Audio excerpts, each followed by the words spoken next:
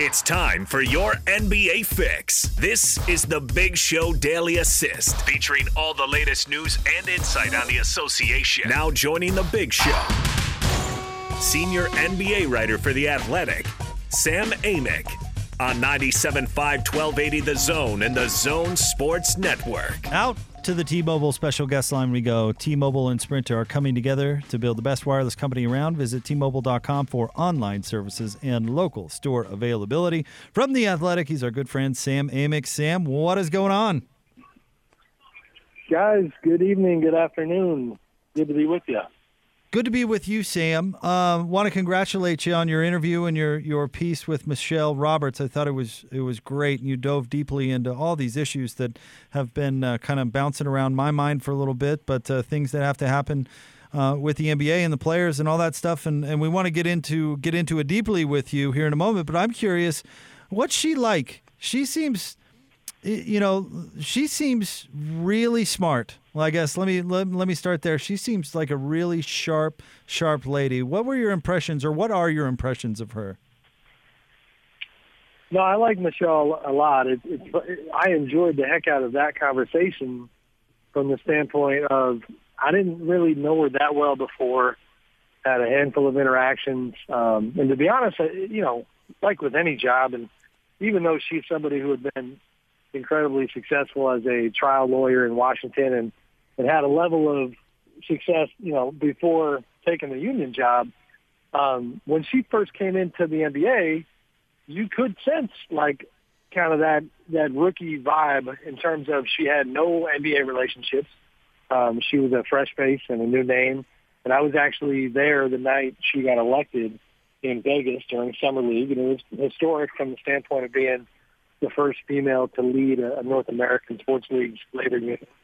And, over time, she grew into the role.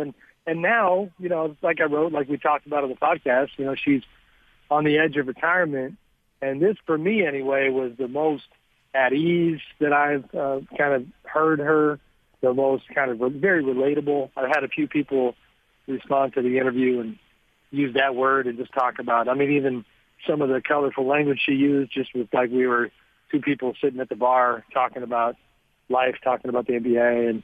And so I think she's done a good job. And I do give her a lot of credit because, this is not, I know people think that this is all the life of luxury in the bubble. Yes, there's nice hotels. Yes, you might hear the sound of pickleball in the background right now, which is not a joke. That's real. But people are away from their lives, and Michelle chose to be here for 2 months. More than that, actually, going back to July 14th. You're talking almost 3 months. So she wanted to be here for the players, to get to know them and make sure that that message was sent, that she was behind them. And I think that's worthwhile and worthy of applause. So, Sam, do you get a sense from her moving forward into some of the sticky issues that are going to be the league is facing moving forward? As far as revenue and that sort of thing goes, do you get the sense that she's a reasonable person who wants to find a solution as opposed to a revolutionary who's looking for a fight? Yeah, I do, Gordon. But that's part of where she's evolved, is that her relationship with Adam Silver is so good now, and she trusts him so much more than she did in the beginning. Like she talked about that for them, the two of them, it was good that in the beginning they had a clean slate. They had no prior history, no baggage to have to work through. And that's all well and good, but you still didn't know each other. And now it's 6 years of trust. Like she said a couple of times, to her knowledge, he's never lied to her. That matters a lot. And so now you go into it, and she's going into it with a partnership mentality rather than a confrontational mentality. And in the beginning, that wasn't really the case. The players had just kind of had their backsides handed to them, so to speak, in negotiations.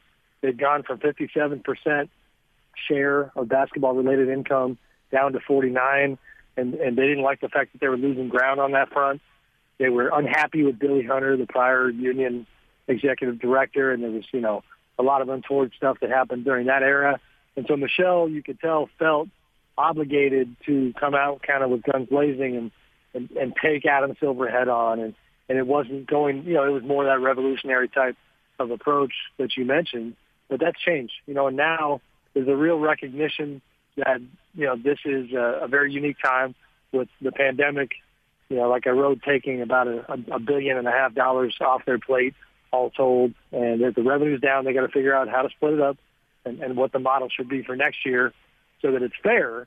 I think the one sticking point that might slow them down is that she framed the negotiations that are going to happen in the next few weeks and are already happening in an interesting way, where she mentions that this league is going to rebound and kind of alluded to the idea that, don't try to take too much money away from the players, right now, because they are somewhat optimistic that it's going to rebound going forward. So they're going to haggle a bit. It's never easy in these types of negotiations, but I'd be shocked if they don't get something done, in relatively short order.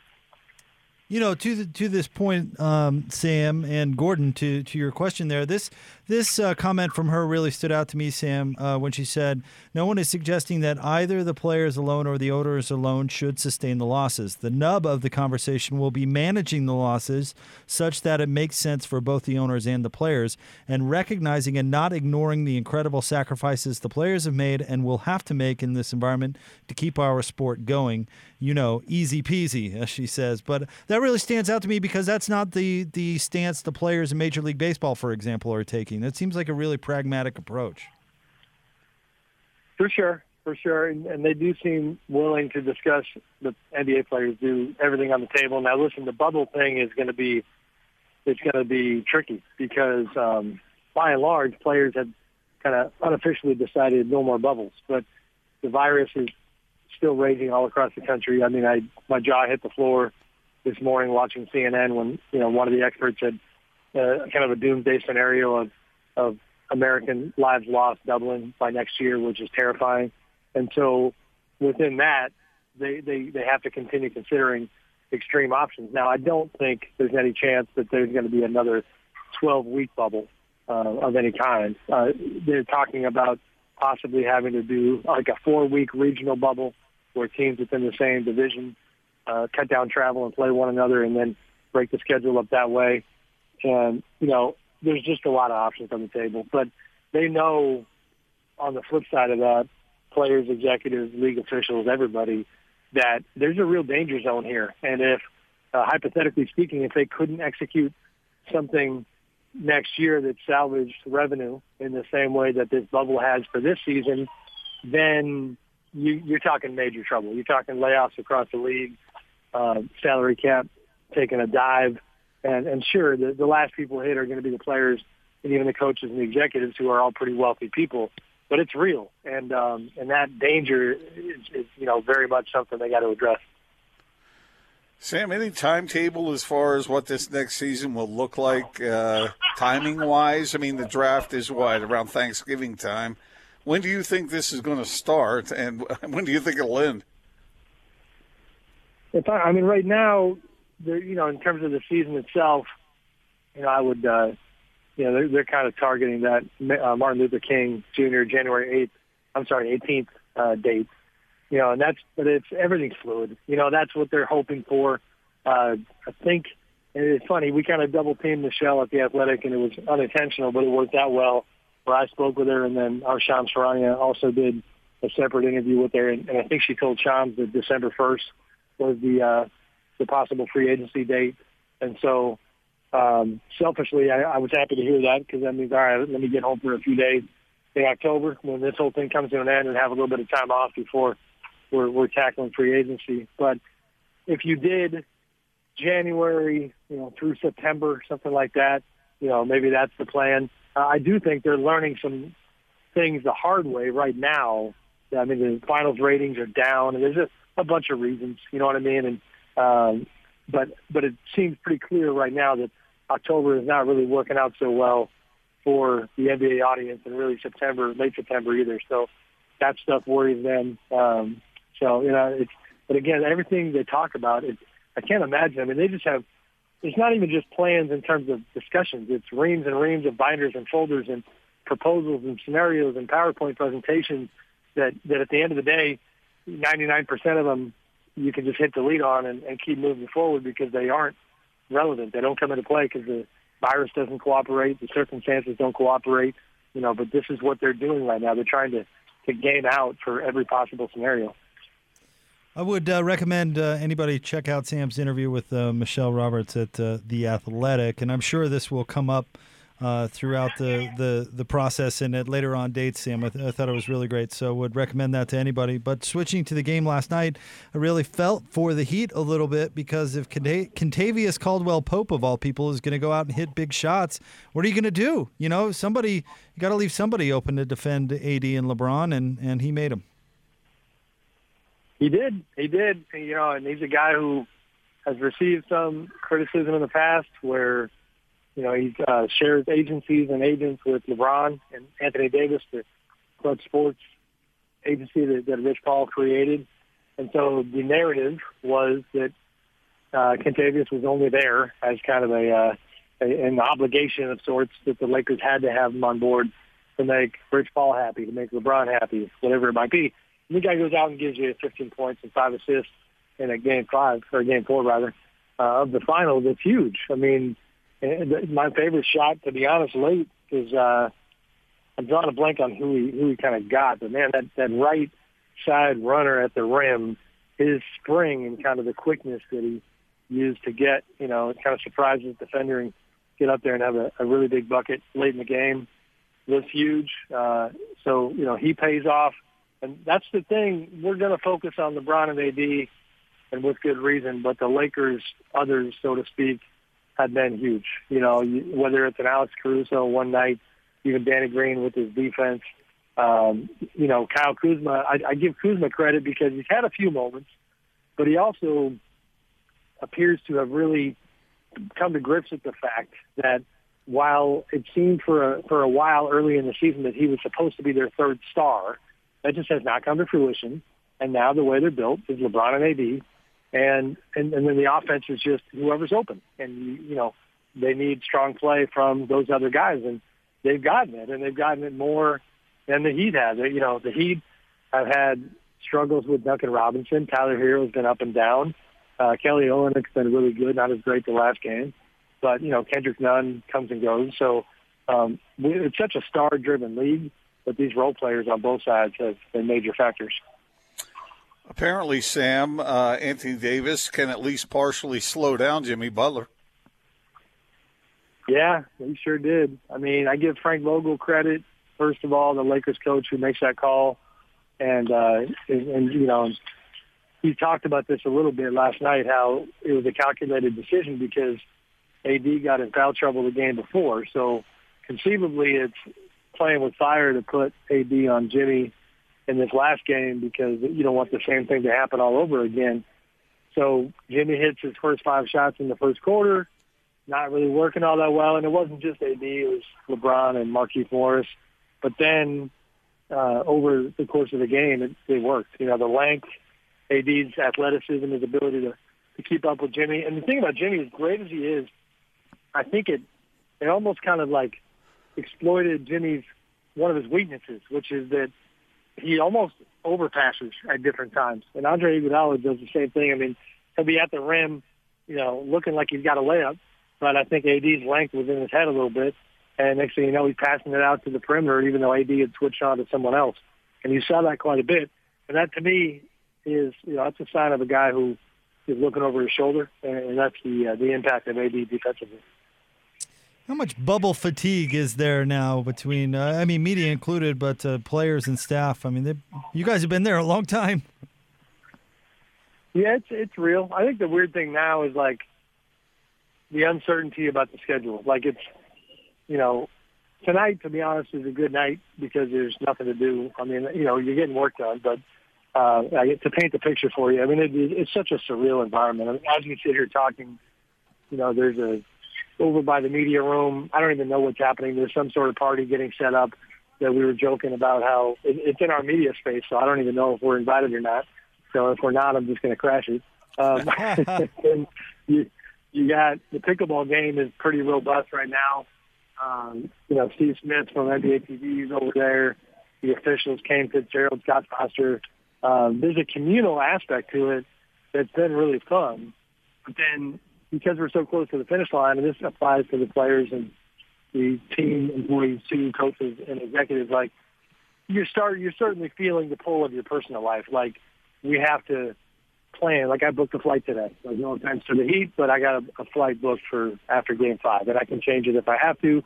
But you got to do that. Then you got to think about clearing out your room quickly the morning after, because you got to get out of here quick if we are in fact leaving on Saturday. So the logistics are now coming into play. So like reconciling all of that with just another day in the bubble makes it all feel a little bit kind of hurried at the finish line. But, everybody's ready to go home. I mean, there's been highlights and positives with the bubble for sure. But, I think absolutely folks are ready to go. So, Sam, you being the writer that you are, you get on that plane and you start thinking about writing about what your experience was at the bubble, in the bubble. What is the primary thought that comes to mind, assuming the Lakers go ahead and win? Well, I mean, certainly we'll be covering, let's say if the Lakers win, we'll be trying to chronicle how they got there, how they got it done, all that stuff. But beyond that, in terms of just the bubble experience, honestly, and this is, not the most fun topic to get into, but this hit me today where it's like, it's wild to be on the inside of something that medically speaking has worked. And where, I'm watching the news today, and the White House is essentially on fire when it comes to the virus. It's weird because especially in sports media, we get accused all the time of like the athletes, like they stick to sports, we don't want to hear your political opinions or your worldview opinions. But this is one where we kind of joke like, well, wait a minute, like we've actually seen from the inside how certain measures work, and listen, the resources here are not comparable whatsoever to the real world. In the real world, you cannot get your hands on a test every single day. You can't control the people like you can in here in terms of the rule. But you absolutely can apply this model to the White House. And I do believe that if they would have, this would not have happened. And that is, I don't know what the word is. I've already said surreal like before, but like that's kind of wild to wrap your head around. That there's like you have, the authority from personal experience to say, get mad at that opinion all you want, but it's not that complicated. If you have the resources and you apply them in the right ways, we can get through this time, and you can, avoid, spread and infection. So I applaud the NBA not to give them the victory lap when this thing's not over yet. That's what they keep saying too. I mean, Adam Silver won't grant any long sit-down interviews because he's afraid of jinxing it. They're nervous, and you can even tell that as a quick side story, guys. We now get these text messages on our phones from the league. I don't even know who's sending them. They're making us laugh because they're really basic. Like, hey, remember washing your hands? Keeps the virus away. And it's kind of useless and silly, but it's a sign that they are going the extra mile to try to make sure this thing gets over the finish line, if that makes sense. So that's probably my biggest takeaway is that it's been very odd to be in this place that is safe, in this place where people can socialize from distance and live your lives when you know what's happening on the outside.